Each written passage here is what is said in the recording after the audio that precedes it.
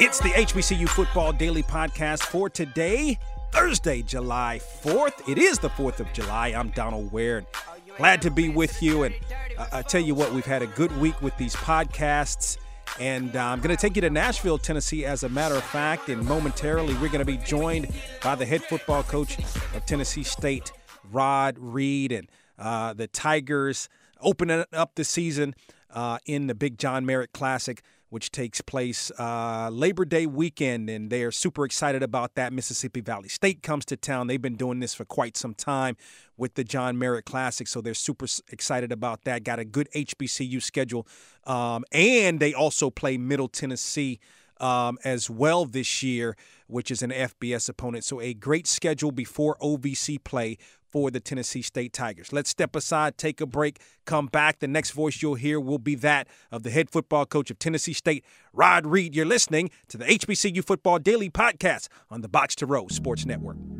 It's Donald Ware, hosted from the Press Box to Press Row. The biggest names are guests on Box to Row. That is the voice of Kevin Durant. Oh, yeah, well, I'm just, trying to get better every single day. We've been through a lot as a team, and I enjoy playing with a great group of guys. Hey, this is Ronda Rousey. This is Michael Vick. Hi, this is Layla Ali. Hey, what's up, everybody? This is Skylar Diggins. Hey, it's Alex Morgan with the U.S. Women's Soccer Team. I'm talking about none other than Serena Williams. Oh, thank you very much. Thank you. That was definitely one of the better matches I've ever played. I've had it just like that. I was really focused, and I was really ready and serious and just really, excited. Missed any of these interviews? Then check us out online at www.boxtorow.com. That's from the Press Box to Press Row, real, relevant radio. BoxToRow.com is the website for all of your HBCU sports needs. From the Game of the Week feature to interviews to the latest news in the world of HBCU sports, BoxToRow.com has you covered. Missed a week of From the Press Box to Press Row? BoxToRow.com has all of the archive shows. Don't forget to check out the All-American teams and weekly media coaches polls. From the Press Box to Press Row and BoxToRow.com, your HBCU sports leader. Welcome back to the HBCU Football Daily Podcast. As promised, Rod Reed, the head football coach at Tennessee State, joins us here on the program. What's going on, Coach Reed? I'm good, man. What about yourself?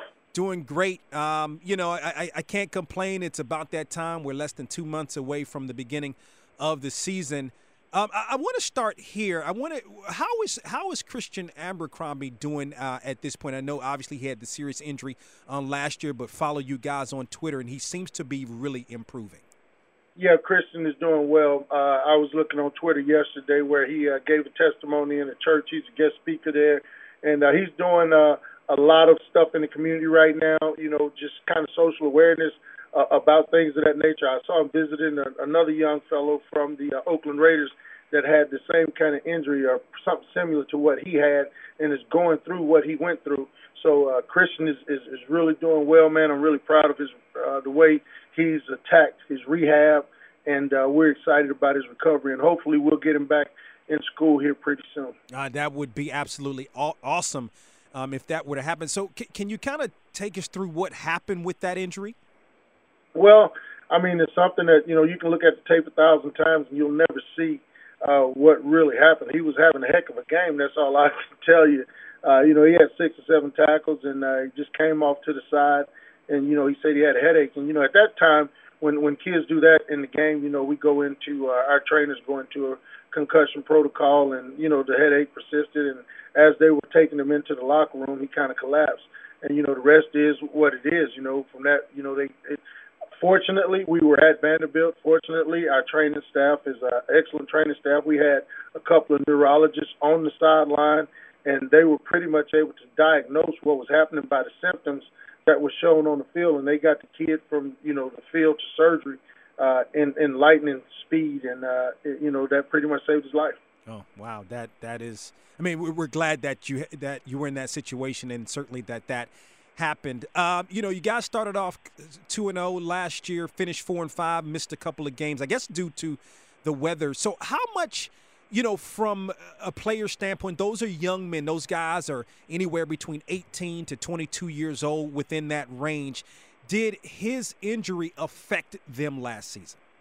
Man, I tell you what, people don't really understand. It was really tough on the team. I'm talking about, for about a month straight, I'm running kids out of the hospital at 11 o'clock at night, because they want to come up there and check on Christian and, be with the family. They're sitting and talking, and, we're in the middle of the season. And, it's tough to tell kids, hey, you guys can't come see him because they got practice, they got study hall, and then they want to get over and see Christian and support his family. So it was tough, man, and, just dealing with the unknown. We had a couple of neurologists come out and talk to the team about his injury and how it is really uncommon. But, kids get a little shell-shocked, man, when you see stuff like that and don't really know what the cause is. But, I thought our kids fought through it. And having, that game, we started out against Bethune and had a really good game there. And then we came back, and I think, Jackson State was canceled. Hampton was canceled. And then we go to EIU and pull that one out, late.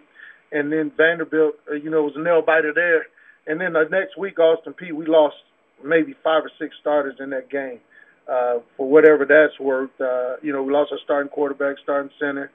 Stephen Newbold was out 4 weeks after that. Chris Rowland, L'Aquarius Cook, our starting safety. So it was a tough sledding for a couple of weeks, so we're a little up and down. So I think that the 2 weeks off where we didn't play a game with almost 20-something days, that really took a toll on the team. And then going back into the Vandy game, it was tough. But, our kids persevered. We were beat up and battered at the end of the season, but we were able to pull off, last game of the season, we beat UT Martin with 5 offensive linemen and third-string quarterback. So, our kids got a lot of fight. But the good thing about that is a lot of those guys that are injured are back full speed. Demi Croft at quarterback, Tom Burton, he had a torn ACL. That was our center. He'll be back 100%.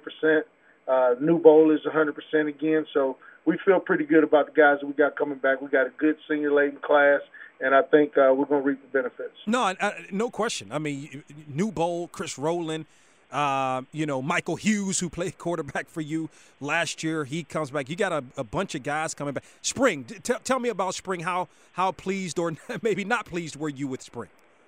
I mean, I was pretty pleased with the Spring. Shannon Harris came in as our offensive coordinator and did some stuff that, we've been trying to get accomplished, and I thought that, the kids gravitated toward him really well in the system that he's installing. It's not too totally different than what we're doing, but there are a few bells and whistles and a couple of twists that we're doing in our offense that I think is going to really, really enhance what we were doing in the past. And then, defensively, we got a chance to look at some of those young guys like Jashawn Bryant at linebacker, who's really stepped up in that Mike linebacker role, Terry Straughter, Nick Harper Jr. over there at corner, DeJure Nesbitt, Ray Coggins, I think is going to be a really good football player for us at safety. And then our D-line, we added a couple of transfers with Mike Boykins and Alan Daniels. I think Mike is a big kid from Louisville that came in, and Alan Daniels, kid from Purdue, 3-technique kid that came in. So, beefed up our defensive line a little bit. We'll have a real solid rotation in there. So we feel pretty good about what we got accomplished in the spring. Rod Reed, the head football coach at Tennessee State, joins us here on the HBCU Football Daily Podcast. All of these guys coming back. I mean, the OVC, and it's the OVC's always been tough, but it seems like really maybe, I don't know, the last 5 to 7 years has just been off the charts tough. Jacksonville State has been really good. With the team that you have and the guys that are returning, what do how do you feel like you'll be able to compete this year in the OVC? Like, do you feel like you'll be at the top? Do you feel like you can make another, make it to the playoffs again? If healthy, I think we'll be one of the better squads in the conference.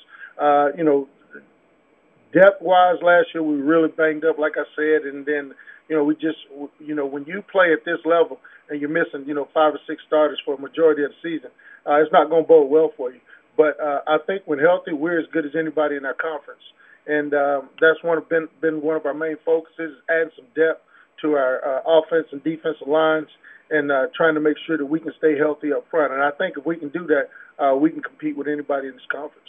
You're another strong recruiting class. We talked about a lot of the guys that are coming back. I want to know about Jalen Gupton. He's a 3-star kid, offensive lineman. Where does he fit into the mold in terms of being able to come in and help you right away this season? Well, I'm not sure. Obviously, when you get those offensive linemen in, they don't have the strength that you would like them to have just coming straight in from high school most of the time, and that's what we're working on with him. But he's an explosive kid. He's a long kid, got great feet. So if he can maintain his weight, because he lost a lot of weight. He was really up around 320. He's probably about 270 right now. We would like him about 280, 285. Really want him about 300, but going into a freshman year, if we can get him up to about 285, we feel like he can contribute immediately just because of his explosiveness and his athletic ability. So Gupton is a kid that was recruited by some very, some Power 5 schools and a lot of FBS schools. So we're excited about having him. Yeah, no doubt. Louisville, Memphis, South Carolina, amongst the schools are recruiting him. Who are some of the other guys maybe that you feel like could possibly step in and help you right away from that recruiting class? Well, I'll tell you what, Deshaun Davis, a kid out of Florida, he's a receiver that puts you in the mind of a new bowl a little bit. The kid is explosive. He's a big kid. He's probably about 5'11", 185 right now. Runs good routes, good hands, very, very, very elusive. We really like and think that he can bring something to our offense. And Deron Johnson, we call him Fat Cat, kid out of Springfield, Tennessee. He's another kid that was, I think, a 3-star kid that's really explosive. He's a slot outside guy. He can play in the backfield. You can use him anywhere. He's really good in the return game on offense. So we think that he's a good one. And Jimmy Nixon and Michael Brooks are 2 offensive linemen. Michael Brooks, he was on that state championship down there at Cedar Grove in Atlanta, and Jimmy Nixon was on, Chaminade. They won the state championship down in the Miami area. And those 2 guys on the offensive line, we think that can come in and give us some added depth immediately. So we're excited about those guys. And Trey Adams is a kid that came in. He signed with Georgia Southern originally, didn't go and sat out a year. So we brought him in. He's from down there in Madison County, Florida. And then on the defensive side of the ball, Teray Jones, he was a kid that was, I think he was dropped by Louisville late, defensive tackle. He's really explosive, 6'2", 300-pound kid that we feel like that can come in and that's body. He's a weightlifter, so he's body ready right now. And I'm trying to see at corner, we got a couple of young guys, David Dorsey, and we got a young man out of Atlanta that we feel really good about. So it's shaping up to be a pretty good roster, and we've just got to make sure that, we get these guys in early and often as possible to see if they'll be able to hold up an OVC play. Rod Reed, the head football coach at Tennessee State, joins us here on the HBCU Football Daily Podcast. A couple of more thoughts. I've always been fascinated by your recruiting. Like, even before you became the head coach, you were the recruiting coordinator, if my memory serves me correctly. At your alma mater, you get guys from Atlanta, you get a lot of guys from Florida. You recruit well, not only throughout Tennessee, but right there in Nashville as well. So, kind of, which is it Georgia, Florida, Tennessee? Is that mainly your recruiting base, if you will? Yeah, we try to stay, Southeast. We'll get out in Texas a little bit because, we got some roots out there. We've gotten some good football players out of there, out of the Texas area. But, Alabama, Georgia, Florida, Tennessee, we're getting into the St. Louis area a little bit more. These bordering states around Tennessee, and it just makes for economically it's good for us. And, the radius in which we can recruit guys and reach families is really important to us. So we just try to do a good job in the spring of identifying talent and then, minimizing that in the fall to the people that we have to get out and see. And, we've been afforded the opportunity to have good spring recruiting, good evaluations in the spring. So in the fall, we're not running all over the place trying to find players. We already have pinpointed who we're trying to get in here. And then lastly, again, the schedule, another tough one, open the season against Mississippi Valley State. You've always been able to do a really good job of playing HBCU schools and then also getting a payday this year as well. So talk about that. 3 HBCU schools on the schedule, also a payday. And, I mean, it just continues to go on. You always want to be able to play, even though you're not in an HBCU conference, you always want to be able to play those HBCU schools as an HBCU.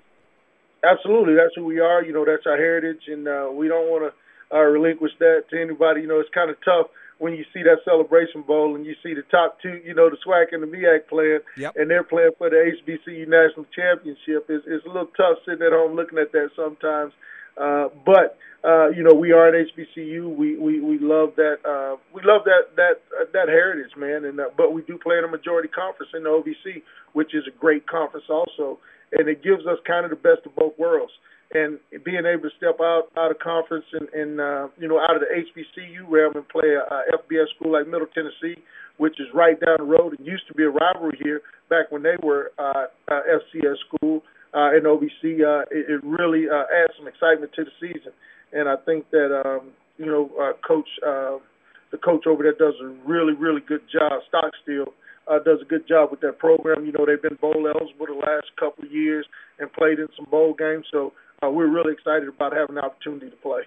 Lastly, has there been talk? I know I asked you about this last year in terms of maybe I'm not suggesting that you're trying to move conferences, but perhaps, SWAC, MEAC, or what have you. But has there been conversation about the possibility of you all somehow being able to participate in the Celebration Bowl?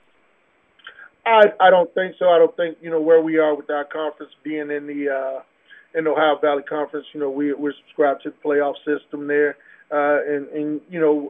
It would be something that would be kind of nice. But where we are right now, I don't believe that there's been any talks. That's a little above my pay grade there. But, our job is to play the schedule that's set in front of us. And, being able to play a Mississippi Valley, Jackson State, and a Pine Bluff this year will really set the stage for where we're going to go as a team. Those are going to be very, very good games. And, to be able to say, what if or what was, we just kind of judge it off of what those guys did against the teams that are going to be playing in that Celebration Bowl sometimes. Yeah. We look at that point. But it's great to be able to play, Jackson State in the Southern Heritage Classic, which is a huge – that's we treat that like a bowl game. Fred Jones does a good job with that, and it's a bowl game atmosphere. It's 50,000, 60,000 people there. And, and Jackson State is perennially at the top of that conference a lot. Down a couple of years. But, they got a good staff over there. They just brought in a really good quarterback from what I understand. And I think you'll see them back at the top of the SWAC this year also. Rod Reed, the head football coach at Tennessee State, joins us here on the HBCU Football Daily Podcast. Man, I really appreciate you taking some time to join us, especially on this July 4th, and we look forward to talking to you during the course of the season. All right, thanks, man. Go Big Blue. Rod Reed, the head football coach at Tennessee State, joining us here on the HBCU Football Daily Podcast. I've always said this, and I'll continue to say that you can't – the Celebration Bowl is great, and you can't have a true HBCU national champion without Tennessee State being in that conversation. I mean, we can still continue to vote as we've done for so many years, but to be able to play in a true HBCU national championship game, Tennessee State has to be part of that equation. And to Coach Reed's point, I mean, with the participation in the OVC, which gets an automatic berth. Now, you look at the MEAC, you look at the SWAC, they're not automatic berths. However, you can still have a team that can make the playoffs. We haven't seen it happen in the SWAC in so many years, but you've seen it, or you saw it happen in the MEAC with North Carolina A&T in 2016 getting the at-large berth to the national playoffs. So it's going to be a continued conversation, and we'll just have to see how things ultimately play out. Got to get ready to run here on the HBCU Football Daily Podcast. Don't forget, tomorrow we close out the week on Friday, as we're going to go to Columbia, South Carolina, talk with Allen head football coach Teddy Keith. Talk with you tomorrow.